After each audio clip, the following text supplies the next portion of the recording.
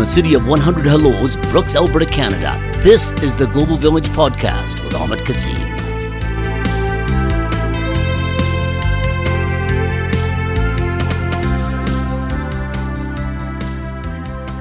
Hi everyone, welcome to the Global Village Podcast.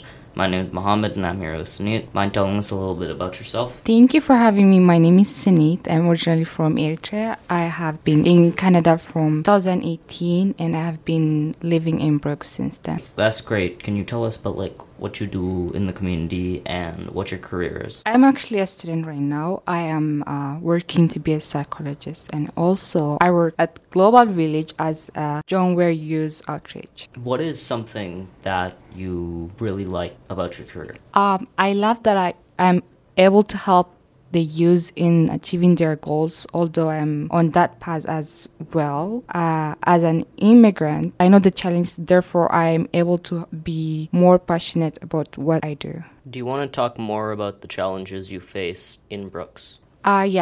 As I told you, I'm from Eritrea, so I come from a very connected community. I knew all my neighbors back home, and everyone in the town were in touch. So when I come to Canada, it was a little bit different. Everyone was independent, and they were not as welcoming as I thought they would be, which was a challenging for me for some time. What advice could you give today's youth about starting their career?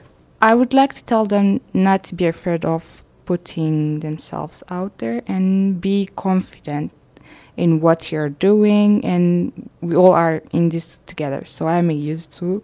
So I'm working through my career in order to have a better future. What gives you your general motivation? Things that gives me motivation is my family, my friends, and people that are around me. That's great. What would you say is your hardest struggle that you've had to face, and how did you overcome it?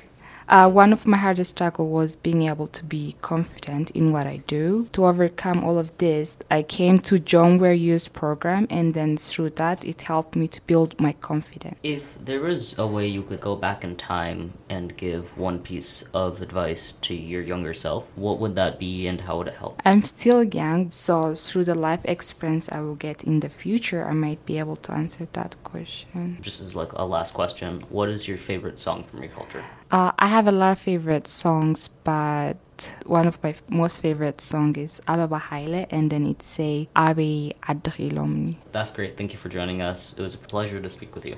And thank you for having me. This has been the Global Village Podcast with Mohamed. For more information, go to globalvillagecenter.ca.